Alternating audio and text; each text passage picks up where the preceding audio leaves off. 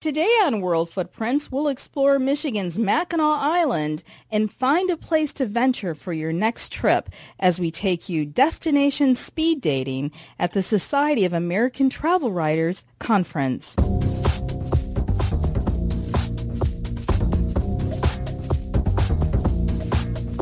Welcome to World Footprints Radio, the show where we celebrate responsible travel, culture, and heritage, featuring your hosts, Tonya and Ian Fitzpatrick. Now, World Footprints Radio. Thank you for tuning in to World Footprints, the multi-award-winning show for socially responsible travelers. I'm Tonya Fitzpatrick. As Mark Twain once said, travel is fatal to prejudice, and World Footprints invites you to travel deeper as we connect you to remarkable people, places, and history around the globe. Thanks, dear. I'm Ian Fitzpatrick. Since cars are prohibited on Michigan's Mackinac Island, as they have been since 1898, many visitors rely on horse-drawn carriages to explore and travel the nearly 4-square-mile island. Joe Hersher of Mackinac Island Carriage Tours shows us around the island from his horse-drawn carriage. Now, about 11,000 years ago, this is all glaciers around here.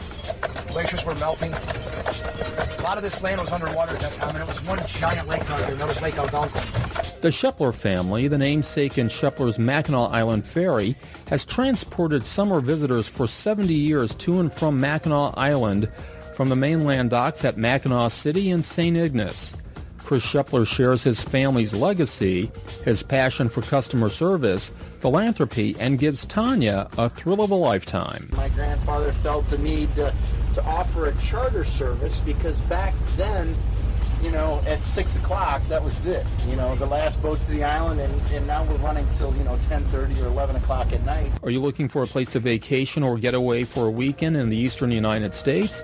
Well, find the right destination for you as we go destination speed dating at the Society of American Travel Writers, SATW for short, who met recently in Portsmouth, Virginia. Well, Maine has this tremendous mystique that's really hard to put your finger on, but it's a place that has great memories for people. I'm Ian Fitzpatrick, and this is World Footprints. Visit and connect with us at worldfootprints.com. Since cars are prohibited on Michigan's Mackinac Island, as they have been since 1898, many visitors rely on bicycles and horse-drawn carriages to explore and travel the nearly 4-square-mile island.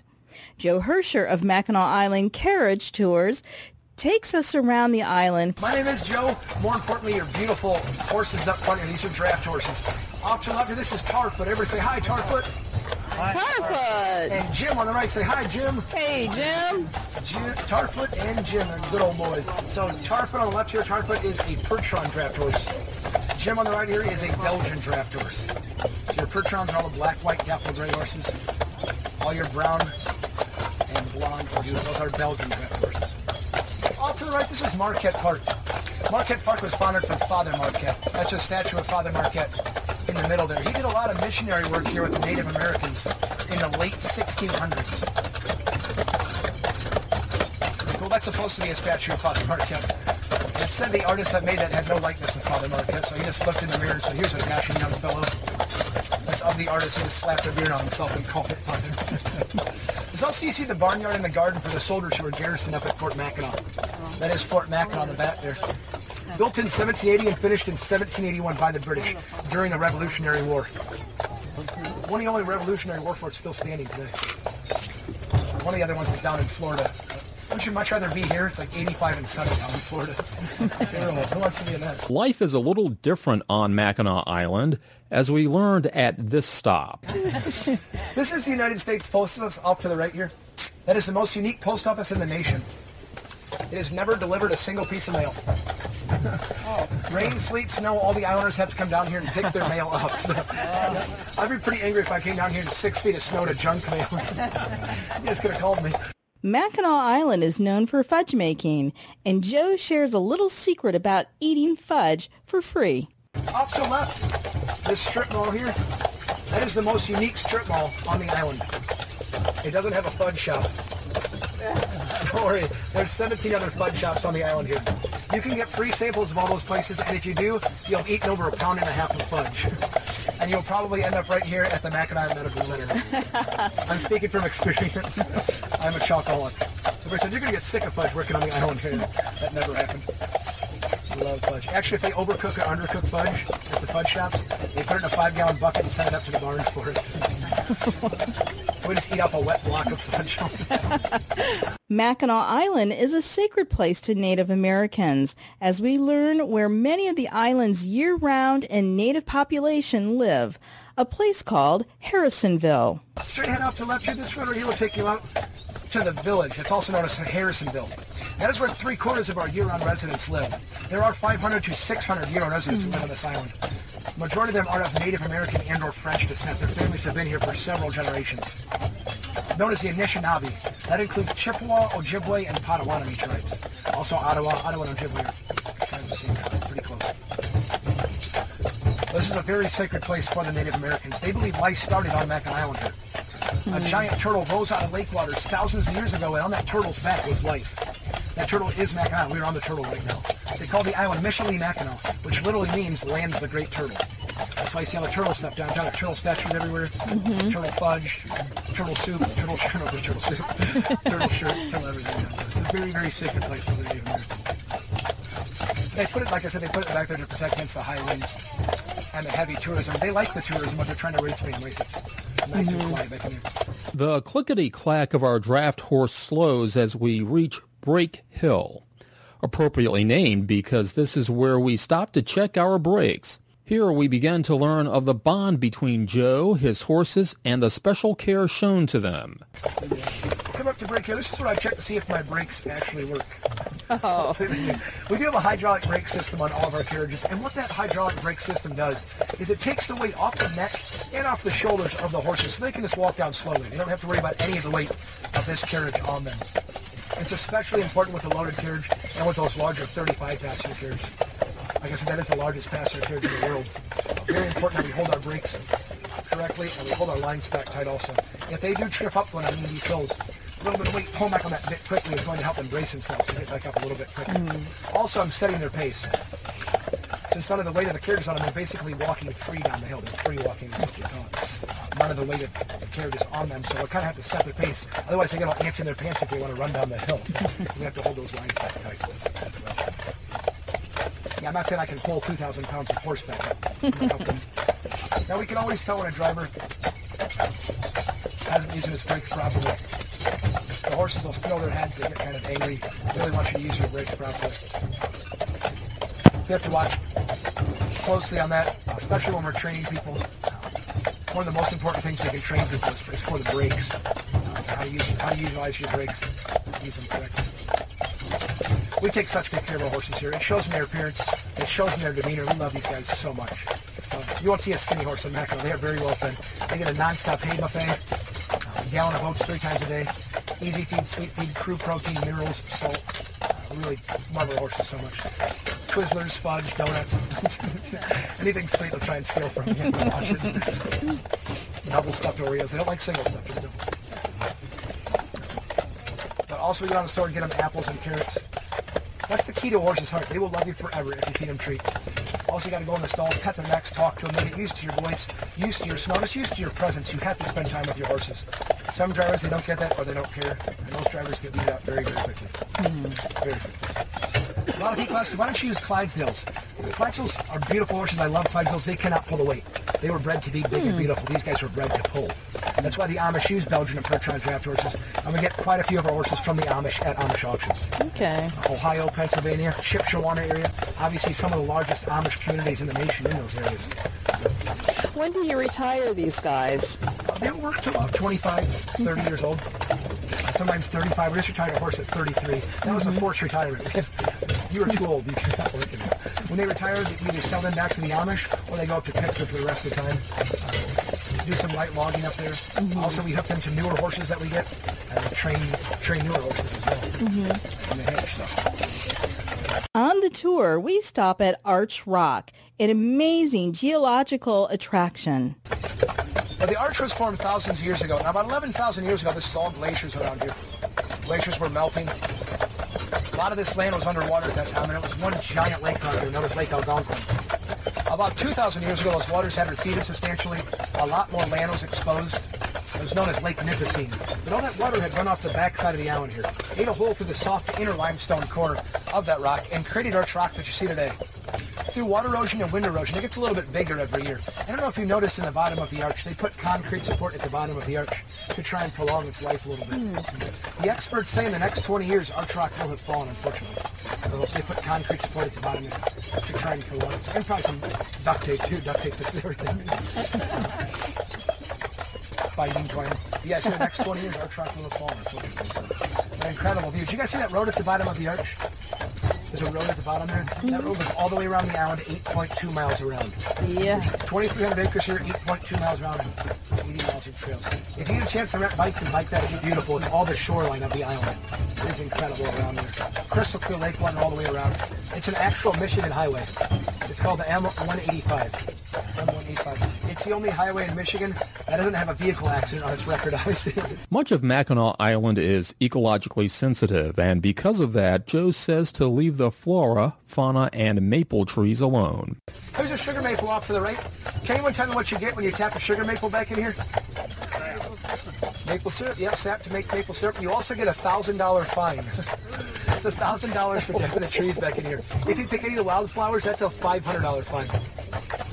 And the police will catch you. They don't have much else to do on Mackinac. Not main streets of Mackinac to take care of.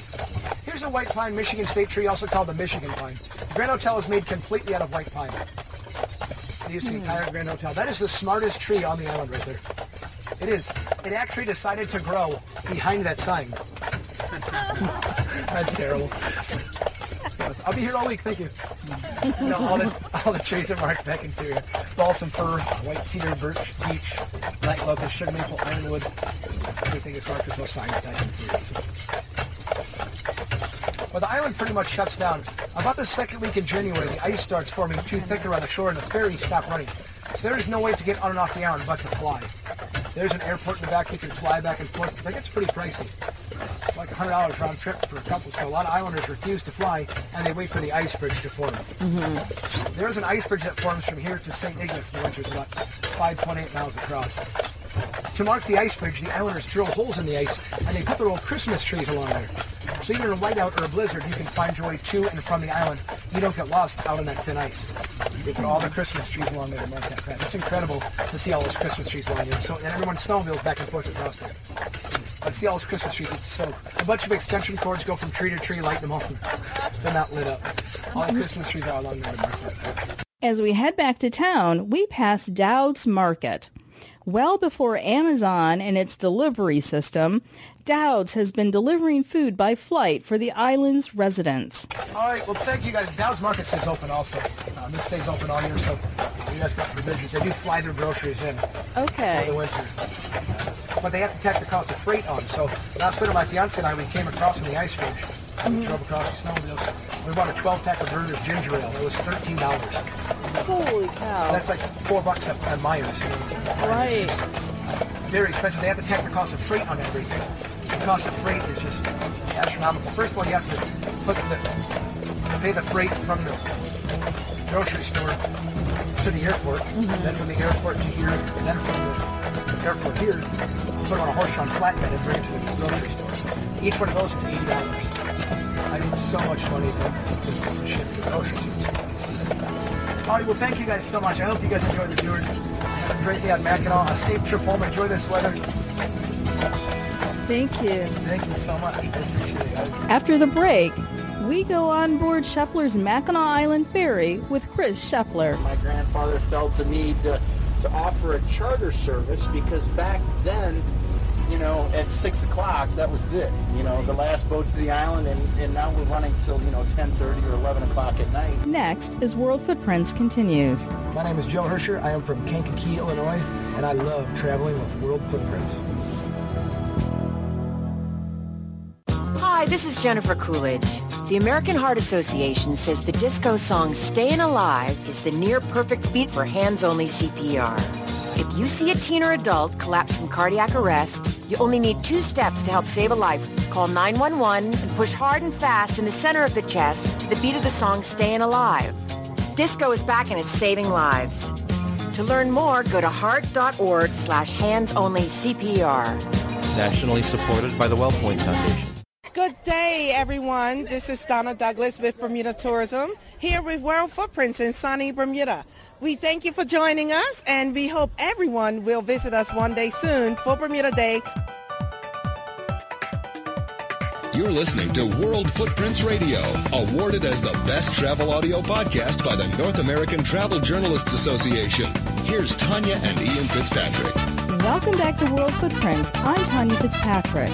For 70 years, the Shepler family and their Mackinac Island ferry has been transporting summer visitors to and from Mackinac Island from the mainland docks at Mackinac City in St. Ignace, Michigan. Chris Shepler shares his family's legacy, his passion for customer service, philanthropy, and he gave me a thrill of a lifetime as I got to pilot the ferry that took us from the island to Mackinac City. Chris Shepler, you're a third-generation captain of the Shepler Ferry Company, is that right? Yes, that is correct. And my grandfather started our company back in the early 40s, and he did so with a 6-passenger speedboat that he built, and there was a need. He was a fisherman in these areas for many, many years. And his grandfather, well, actually his father, my great-grandfather, was a captain here on the Straits of Mackinac and drove the state ferries to and from St. Ignace with the car ferries and the railroad cars, and so that's what he did. So they were based in this area, grew up in this area, and my grandfather felt the need to offer a charter service because back then, at 6 o'clock, that was it. The last boat to the island, and now we're running till, 10:30 or 11 o'clock at night. So he ran kind of a charter service. They'd call him at all hours of the morning, and he'd come down, start the boat up, and head to the island with the clientele, usually for the grand, so they did that, built another 6-passenger speedboat. My dad got his license, and then they went to 2 cabin cruisers over a 12-year period of time, and then things kind of morphed into bigger, faster, stronger, and our first high-speed planing hull, which is a boat like you're on right now, was built was delivered in 1969, and that was kind of our, if you really want to put a date or a time on it, it would be the year of 1969 when we really became who we are today, or at least a very, infinite of who we are today. So. Now, what made you decide to continue the family business? I know your grandfather is one of those rare individuals who was born on Mackinac Island, but I'm sure, you and your father and, your siblings went off in perhaps, to college or looked at other things. What made you decide to continue your family's legacy? That's a very good question because actually I've never really been asked that. But just quick thinking about that, my growing up, I was one of those kids that jumped in my dad's truck in the summer months when we were out of school and came to Mackinac with him every day.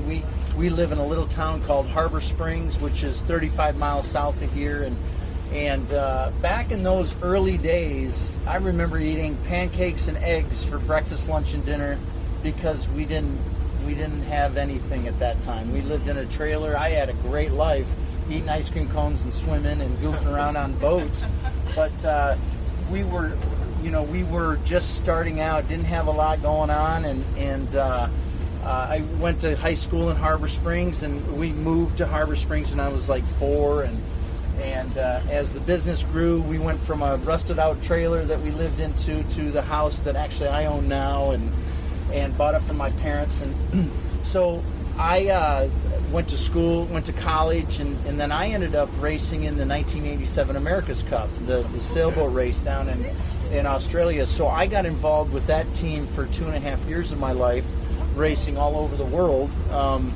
for that 2.5 years, and then I continued racing professionally for another 3-4 years, again all over the world for other people, and so that was kind of my life. So there was a time when I was not involved with the company, and once the 87 America's Cup ended, I came back to the States, got involved with a couple other programs, not America's Cup programs, but maxi boats and things of that sort. And so I continued to do that, worked a little bit, but did a lot of sailing, competitive sailing. And then once I was done living out of my suitcase, I came back and started working here full-time in 1991 and found that, this is what I want to do. I don't want to live anywhere else, number one. And number two, I don't want to do anything else. And then when I quit sailing, I really quit.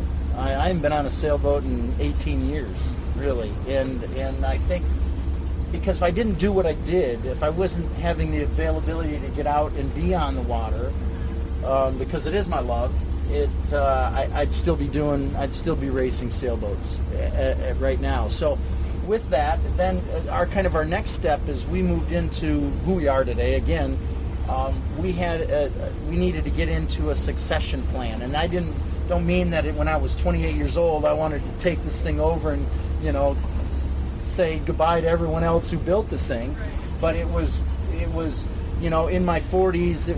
I'm 52 right now, but in my 40s we needed to start thinking of that with regards to the financial end of this company and with the death tax and things of that sort. And we just finished 2 years ago. We finished up our succession plan, which took 5 years, and it's I couldn't be happier with what I do. I love who I work with. I love the office that I have, on occasions, and I love Northern Michigan. Now, of course, everything about the Shepler operation is focused on customer service. Clearly, you put a premium on safety in terms of getting people back to and from the mainland and Mackinac Island, but you guys really have an impressive operation in terms of just how you go about serving the customers. How did that come about, particularly given the humble origins of the company, because you really are focused on making things very convenient for travelers here?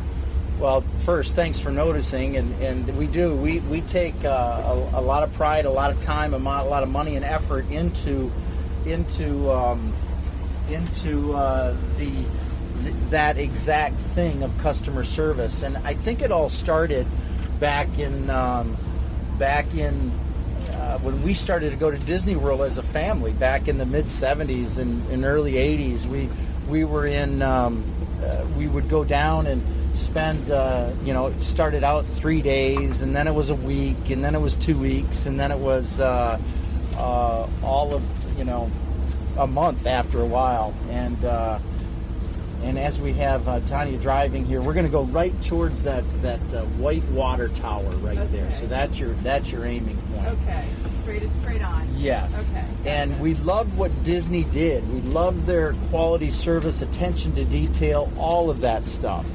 So as we found out that that's what we liked, we got into going to seminars, going to actual classes, and finding out how they did that, and implemented all of those things from hiring to the interview process, where we do our interviews. It's a little different, perhaps. We bring the cast member or potential cast member into our room that we interview, and the first thing that we do, or first thing that they know, on one side of the room is all the awards that we've won for quality service and other things, and appointments that have been made by either governors or his cabinet to one of our cast members. And then that's on one side. The other side is all of our uniforms that we have and the cost of all those uniforms. And then they're shown a 20-minute video that's very black and white in nature, as well as the content of you can't do this, you can't do this, you can't do this, but you can do this, can do this, can do this,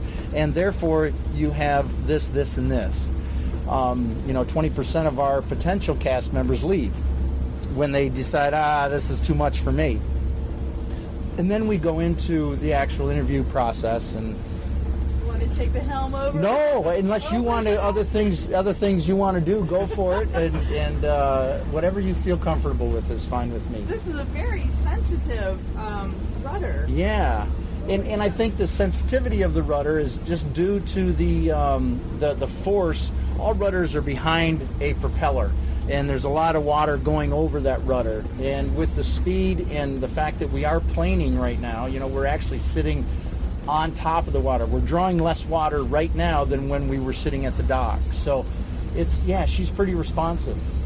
Now, Chris, for folks who have not been to the Great Lakes, these lakes are almost like seas. You have to have a great deal of respect for them, even though they are internal lakes. And you know, as a sailor and even as a part of shuttling people back and forth on the ferries, that these waters command a great deal of respect. Absolutely, and I think on top of that, that any water should garner respect from the pilot or captain or recreationalist. Mother Nature has a very abrupt way of letting you know who's in charge at all times. So as we look out today, it's a beautiful, sunny, flat, calm day.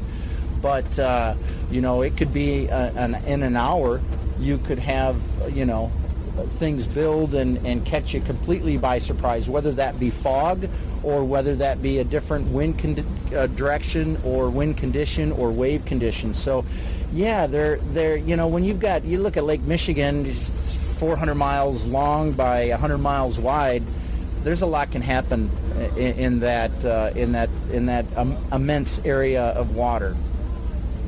Chris, this passage we're going from Mackinac Island to Mackinac City, which I believe is about a 16-minute ferry ride. You also go to St. Ignace, which is the first city opposite the Mackinac Bridge, or across the Mackinac Bridge. How long is that ferry ride? Yeah, that ferry ride's about 14 minutes, so it's just about a mile and a half shorter in distance. And the interesting thing about Mackinac City versus St. Ignace is it's a little shorter. You go along the shoreline of Mackinac, which kind of gives you a little different perspective of the island.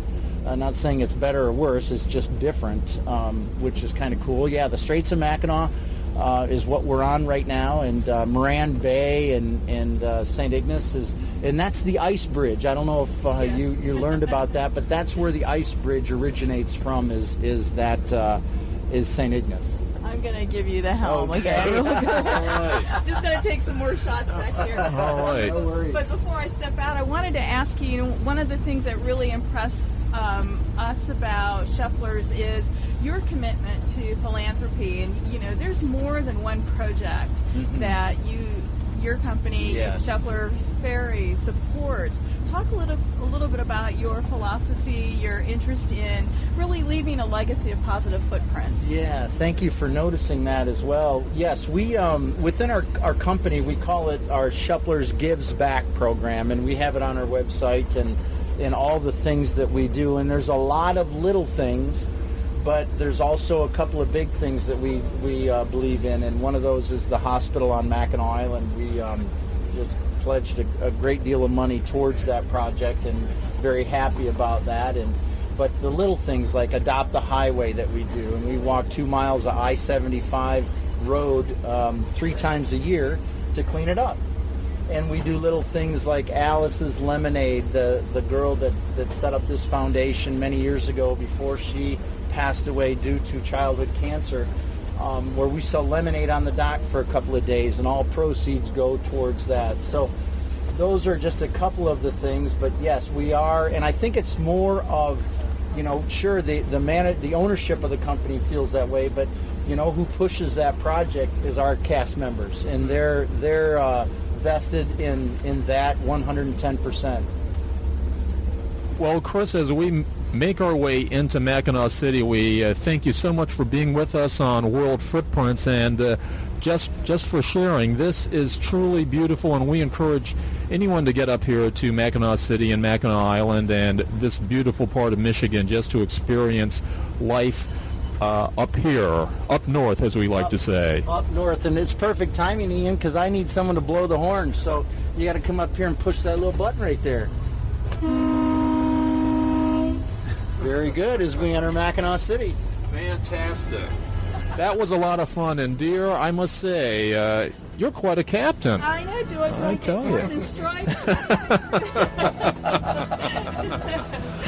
If you ever need, a summertime a little help, intern, I know who I'm calling. I tell you, my goodness, is that one going on the resume too? I think that'll be one of the big talking points for your next act.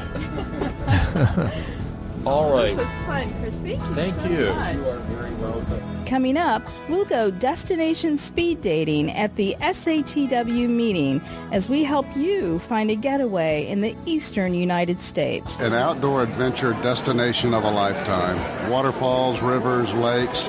Oconee is a Cherokee word for land beside the water. Next, as World Footprints continues. Hi, I'm Ingrid Harrell from Laurel, Maryland, and I'm here in beautiful Bermuda, enjoying Bermuda Day, and I love World Footprints. In Italy, police smash an international human trafficking ring.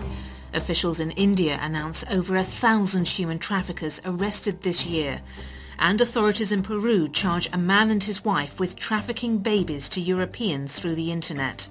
Human traffickers are active all over the world, but by joining forces we can stop these criminals. Support the United Nations Global Initiative to Fight Human Trafficking, ungift.org.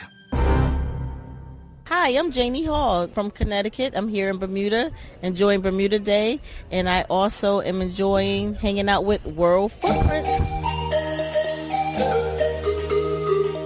And now, more of World Footprints Radio with your hosts, Tonya and Ian Fitzpatrick. Welcome back to World Footprints. I'm Ian Fitzpatrick. Have you been searching for a place for a vacation or weekend getaway in the eastern United States? We went destination speed dating in search of that next best travel adventure at the Society of American Travel Writers, SATW, who recently met in Portsmouth, Virginia. As we met our prospective destinations for a possible date of sorts, we asked them to help us write the first entry in our travel journal. First, let's head north to Maine and Nancy Marshall. For the first-time visitor who wants to take home a special story, special memory from Maine, what would be in that first chapter, the first paragraph of that Maine story? Well, Maine has this tremendous mystique that's really hard to put your finger on, but it's a place that has great memories for people. A lot of people have attended summer camp in Maine or have visited grandparents on the coast or on the lakes, and it's a land of big proportions because it's a really large state with not a big population. It's the most heavily forested state in the nation, but it's famous for its lobsters and its lighthouses along the rocky coast. And Maine has this fleet of windjammers that sail out of the mid-coast towns of Camden and Rockland, where you can actually participate in sailing the boat every day, whether you're hauling the sails or helping cook the food in the galley on a wood stove, or help steer and navigate the vessel.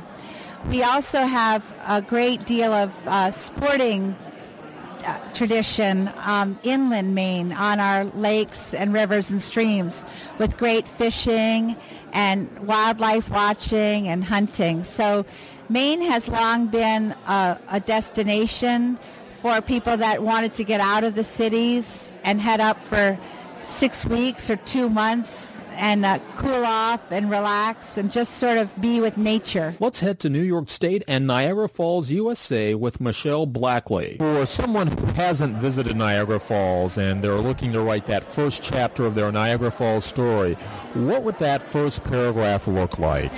Well, Niagara Falls is seeing a renaissance. Of course, we still have our majestic wonder of the world, Niagara Falls. And on the U.S. side is where you get up close and personal to the falls. The Cave of the Winds and the Maid of the Mist are attracting people from around the world, but we also have a new culinary institute. 8 new hotels are being built. We have a growing wine trail. We have 22 wineries. And, of course, there's places like Old Fort Niagara, plenty of restaurants, 800 farms. You name it, we have it in Niagara Falls. It's off to the Quaker State, Pennsylvania.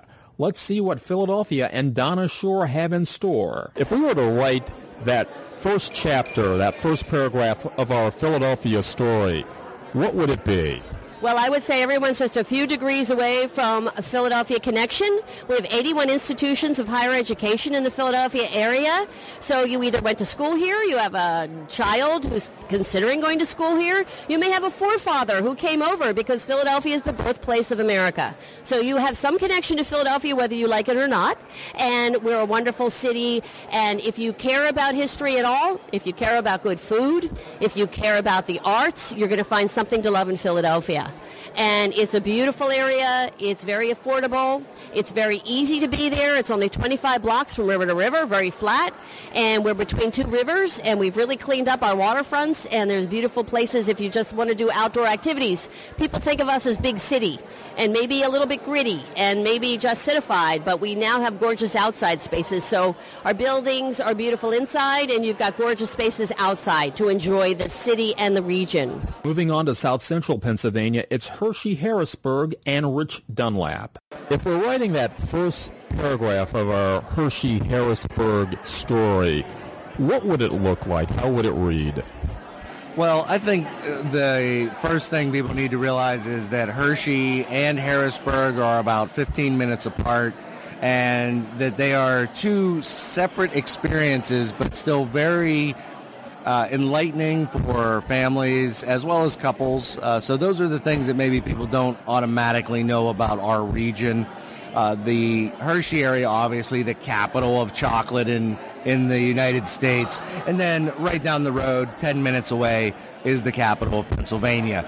So what you're going to get is a really great family fun destination in Hershey. And then in Harrisburg, really more towards the museums, cultural experiences. Our Capitol tour is incredible. So those are the things that I like to tell people who maybe aren't familiar with one or the other, that it is two very unique experiences very close together. Crossing the Mason-Dixon line and the Potomac, the nation's capital region awaits us in Arlington, Virginia, and so does Kara O'Donnell. If we're writing the first chapter of our Arlington, Virginia story in terms of the memory that one would take away as a first-time visitor or a repeat visitor, what would that chapter read? Well, I would say that Arlington is kind of the undiscovered gem of the D.C. region. First of all, it's very value-friendly. You can stay right across the bridge from D.C. in Arlington and save about 20% from the downtown D.C. hotels, and you're right there. In some cases, you can walk from Arlington into D.C., to Georgetown, for example. But what most people know is Arlington National Cemetery. It is our biggest attraction.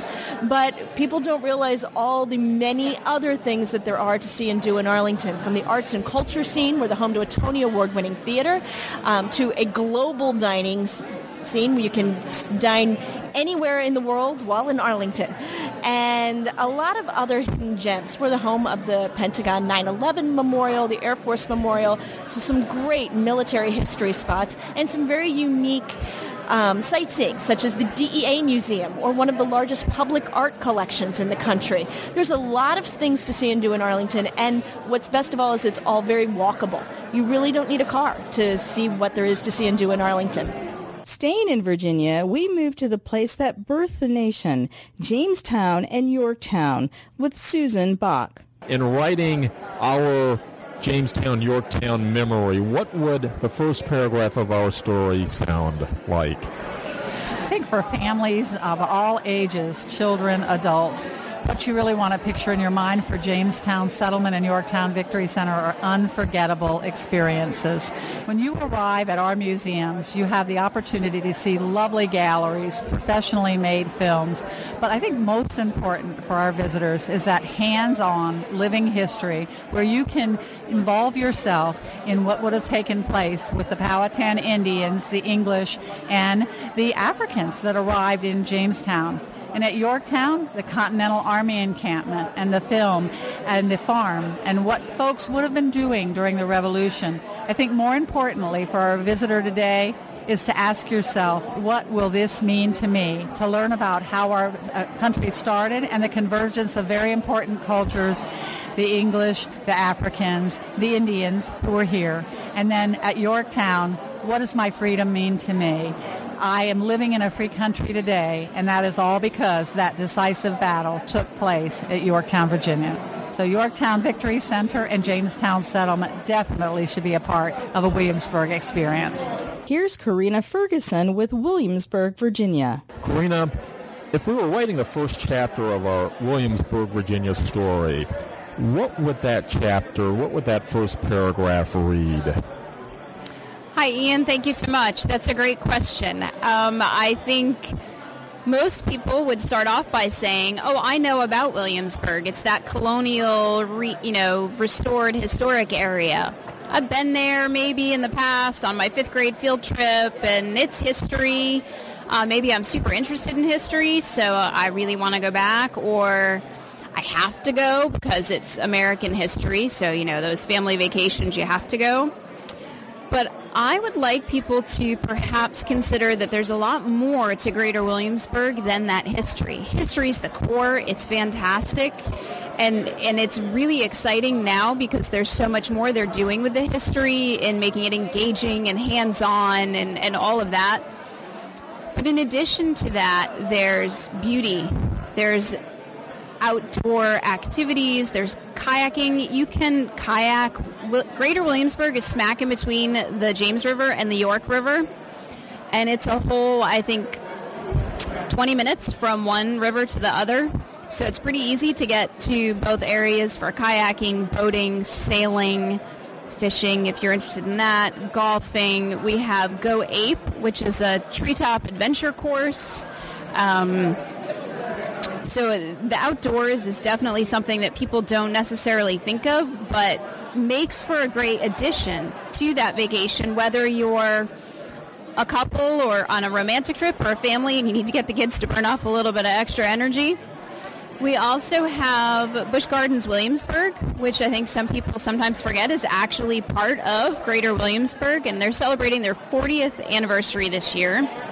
And that's a fantastic park, great opportunity for some beyond history opportunities. And then for those of you who really like the history or think you need to expose your kids to it and they're going to mutiny on you, bring them to Revolutionary City, which is actually live performing art more so than history, or play RevQuest, which is a spy game that you have to play with your cell phones. Or you can go to historic Jamestown and actually talk to the archaeologists while they're uncovering relics from 1607, 1608, and actually be there at that instant that something is found. So there's just so much that you could do in Greater Williamsburg.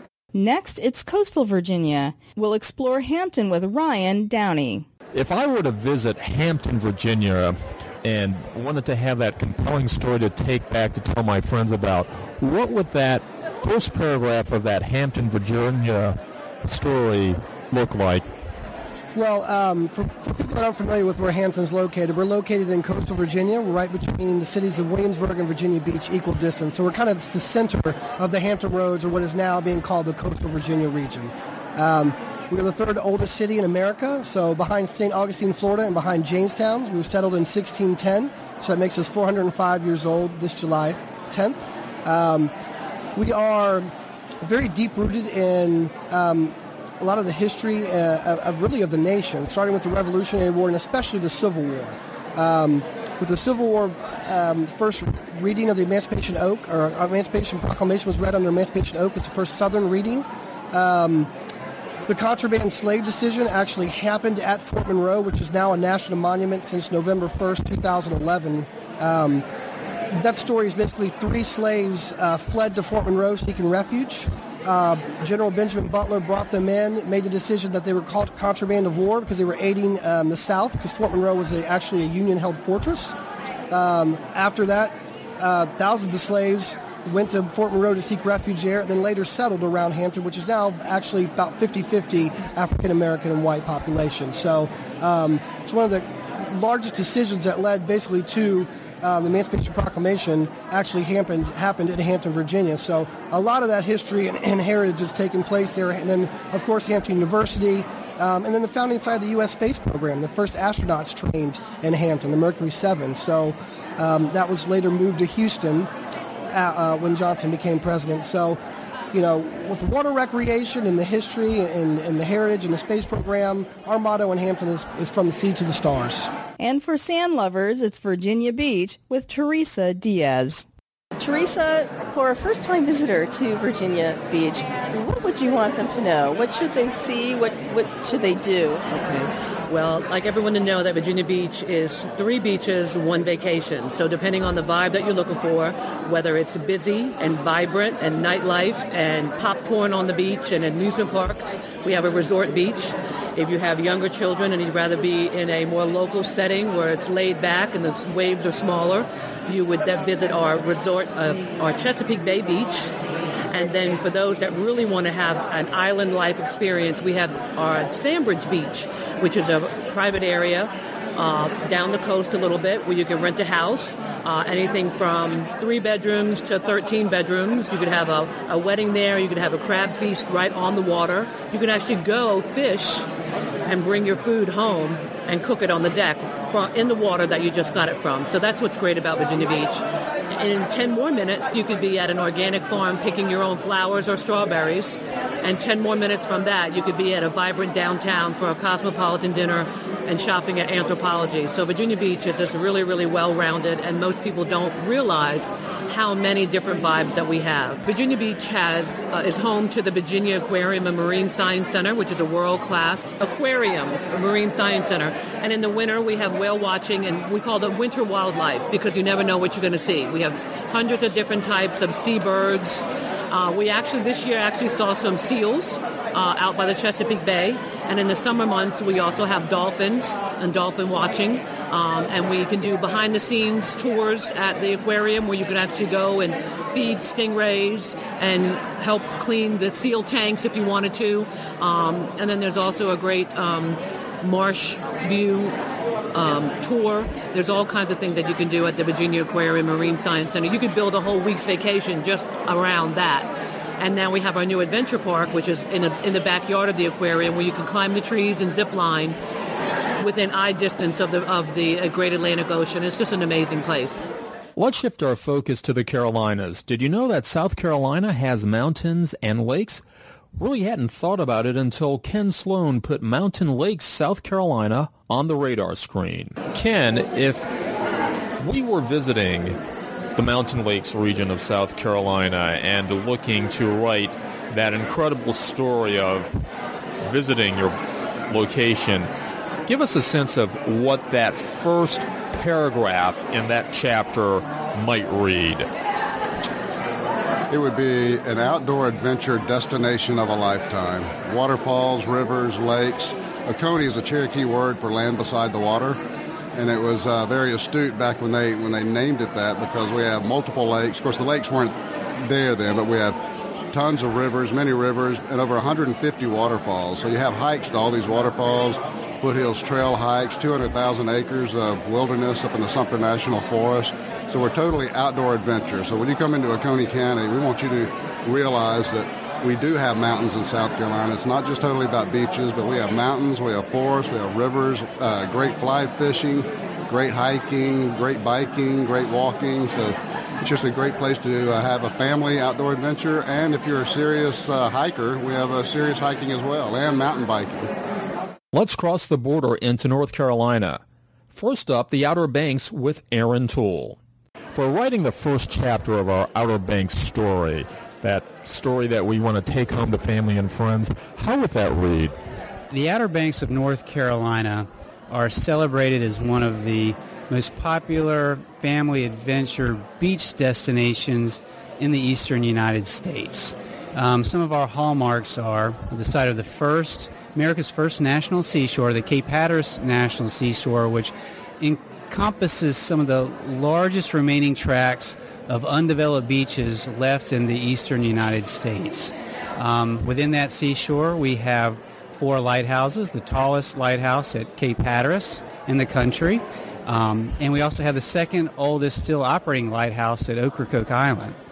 A lot of people don't realize that the Outer Banks was the site of the first attempted English settlement in what would become America. So between 1584 In 1587, there were 3 voyages across the Atlantic from the UK, and there were 2 colonies. The last one, affectionately known as the Lost Colony, were 116 men, women, and children who ultimately disappeared into history, and their story is told at Fort Riley National Historic Site, one of 3 national parks in our area, and also at Waterside Theater on summer nights, the recognized site of that location.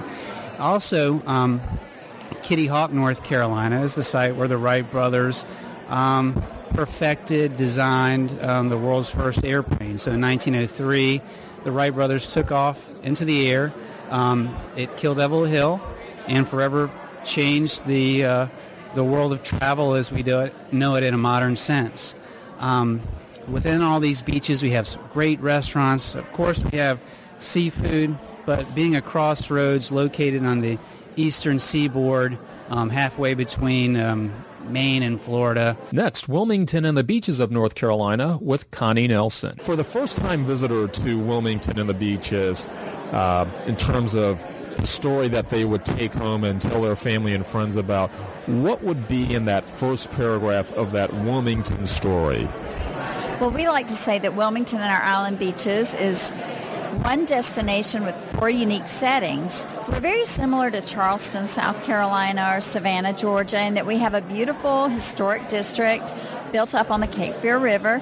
But then, just 10 or 15 minutes away, we've got our beautiful island beaches. We've got Carolina Beach, Curie Beach, and Wrightsville Beach. Each one really has a unique setting and feel to it. And, so it's really all about the water. We're situated on a peninsula, so our beaches on one side have the Atlantic Ocean. Wrightsville Beach on the other side has the Intercoastal Waterway, and then Carolina and Curie Beach have the Cape Fear River on the other side. So it really sets itself up for a lot of great water sports, a lot of family-friendly attractions like the Battleship North Carolina. We have one of the state's 3 aquariums. We have a Civil War battlefield, historic homes, museums. There's just really so much to see and do. It's not just a day trip for sure. You need at least 2 or 3 days to really get a feel for what we have. And for a capital experience, here's Raleigh with Ryan Smith. If I were to visit Raleigh to write that wonderful story of my time there, what would that first paragraph say? Well, thank you for having me. And I think in Raleigh is a dynamic southern city. We're the state capital of North Carolina, but Raleigh really is more than the bricks and mortar of our world-class museums and our fantastic culinary scene. In Raleigh, it's truly the people that make our destination. We've got these smart, creative, passionate people that are doing these smart, creative, passionate things that really give an authenticity to our destination. We're constantly on the best of list for everything, best place to live, work, play, start a career. And these people are creating things to make their lives better, which also resonates with visitors in unique things to do that you're not going to find in other destinations. Next year, SATW's Eastern Conference will be in Raleigh. Good work, Ryan. If a land excursion doesn't excite you, consider what Gerald Golden of Holland America Cruise Line has to offer. Gerald, I understand that Holland America actually has gone beyond cruising. The line is actually encourages cultural immersion, and you have sustainability programs, which isn't typical among cruise lines. Tell us what distinguishes Holland America from others and where you stand out. Certainly. Holland America Line, we've been around for 142 years. So we've been cruising a really long time. We're considered mid-size premium, and what premium means is in the mid-size category, we offered a lot of comfort. Superb food and service. What we are as a company is we're very destination focused. And what that means is our itineraries tend to be a little bit longer than perhaps other cruise lines, which means we get you into some amazing places around the globe that are meant to educate you. We have a very dedicated group or on-location team that will take you to the region. When you're on board the ship, if you are going to Turkey, we're going to bring a little bit of turkey on board the ship also. And that may be through the food, through dancing, through port lectures, so you know what to expect when you get there. And half of traveling is, learning about the product, learning about the destination before you get there. And it makes it come alive. So when you step off that ship, you have a sense of where you want to go, what's important for you to discover. If you're going on a shore excursion, which is the right shore excursion for you to go on, because it fits with your interests. And one of the things that I've heard about Holland America is your culinary program. People have raved about the food, but I understand that within your culinary program, you have a strong focus on sustainability. Tell us about that. Yeah, this is correct. We have a master chef whose name is Rudy Soderman, and he has been instrumental in really upping the ante in our cuisine. And that's everything from creating a culinary council of 5 chefs from around the globe who have helped actually hone our menu, and we serve menu items from their restaurants, to creating, we've partnered with Marine Conservation Institute probably about 4 years ago. And with them, we serve only sustainable fish that they have identified as sustainable. So that's the only type of fish that we will purchase on board of our ships, and the only fish that we will serve. As a cruise line, you can be only so sustainable, so we try to do the right thing as much as possible, and it's an evolution. We're sourcing for 15 ships. And our ships range from 835 passengers to our newest one, which is launching next March, 2016. That will be, 2,650 passengers. So, that's a lot of food products that we are sourcing. So, procurement is a huge ordeal in doing it right. On our new ship, we've introduced quite a few new restaurants, and our dining, we've always had 5-star dining. It's fabulous. But we've added lots of new alternate restaurants just because people have, more taste. And when you have a ship that's 2,650, a lot of people like a smaller, intimate restaurant venue. And you're going to be on board, sometimes 14 days. If you're on our world cruise, you're going to be on board for 114 days. So when I say destination focused, I meant destination focused. But we have a culinary arts center on board all of our ships, and the culinary arts center is meant for people to come in and they learn about the regions of course, as I mentioned, on which we're sailing, and we do a guest chef program where they do culinary demonstrations and also hands-on cooking classes. So it could be a chef from the UK or Australia or Dutch or American. But they will cook foods from the region and give you a taste. And it's a really wonderful onboard programming. So when you are on the ship, there's all sorts of interesting things to do where there's a takeaway from it. We also partnered with Microsoft and have digital workshops. So for a lot of our guests, now social media obviously has become such a big thing. But many people don't know really what's the best way to download, start a blog or take video and put it online, or I don't know how to use the cloud. So I think we have 18 courses that are taught on board the ship, and it's just to walk in, everyone has their own computer station. So it's wonderful. So you have a takeaway, or you bring your own camera in and you're having issues with something. So we have that ability to help people, move forward in more that whole computer space, or even with their iPhones. So not only are you guys helping helping people to connect with other cultures, you're helping them to connect digitally as well. Well, thank you so much for joining us today. You're welcome. Nice to talk to you. Thank you so much for joining us for today's World Footprints radio show. We look forward to taking you on another journey soon to connect you to the history, people, and the things that make a destination memorable. World Footprints is aired twice weekly on Tuesdays and Fridays at 8 p.m. Eastern Time. All of our shows are archived on our website at worldfootprints.com. And you can find us on iHeartRadio, iTunes, and Stitcher. We're Tonya and Ian Fitzpatrick, and we wish you blue skies and purposeful travel that leaves positive footprints one step at a time. Hi guys, my name is Sandy Best, the Sandy Best from Lake Louise. Where's Lake Louise? It's in Alberta. Alberta's in Canada. Banff National Park. Natural beauty. The only place you should go with is World Footprints Radio, because they spend their time looking at those special places that are not tourist traps, that are not thousands of people. For the best on the planet, go with World Footprints Radio.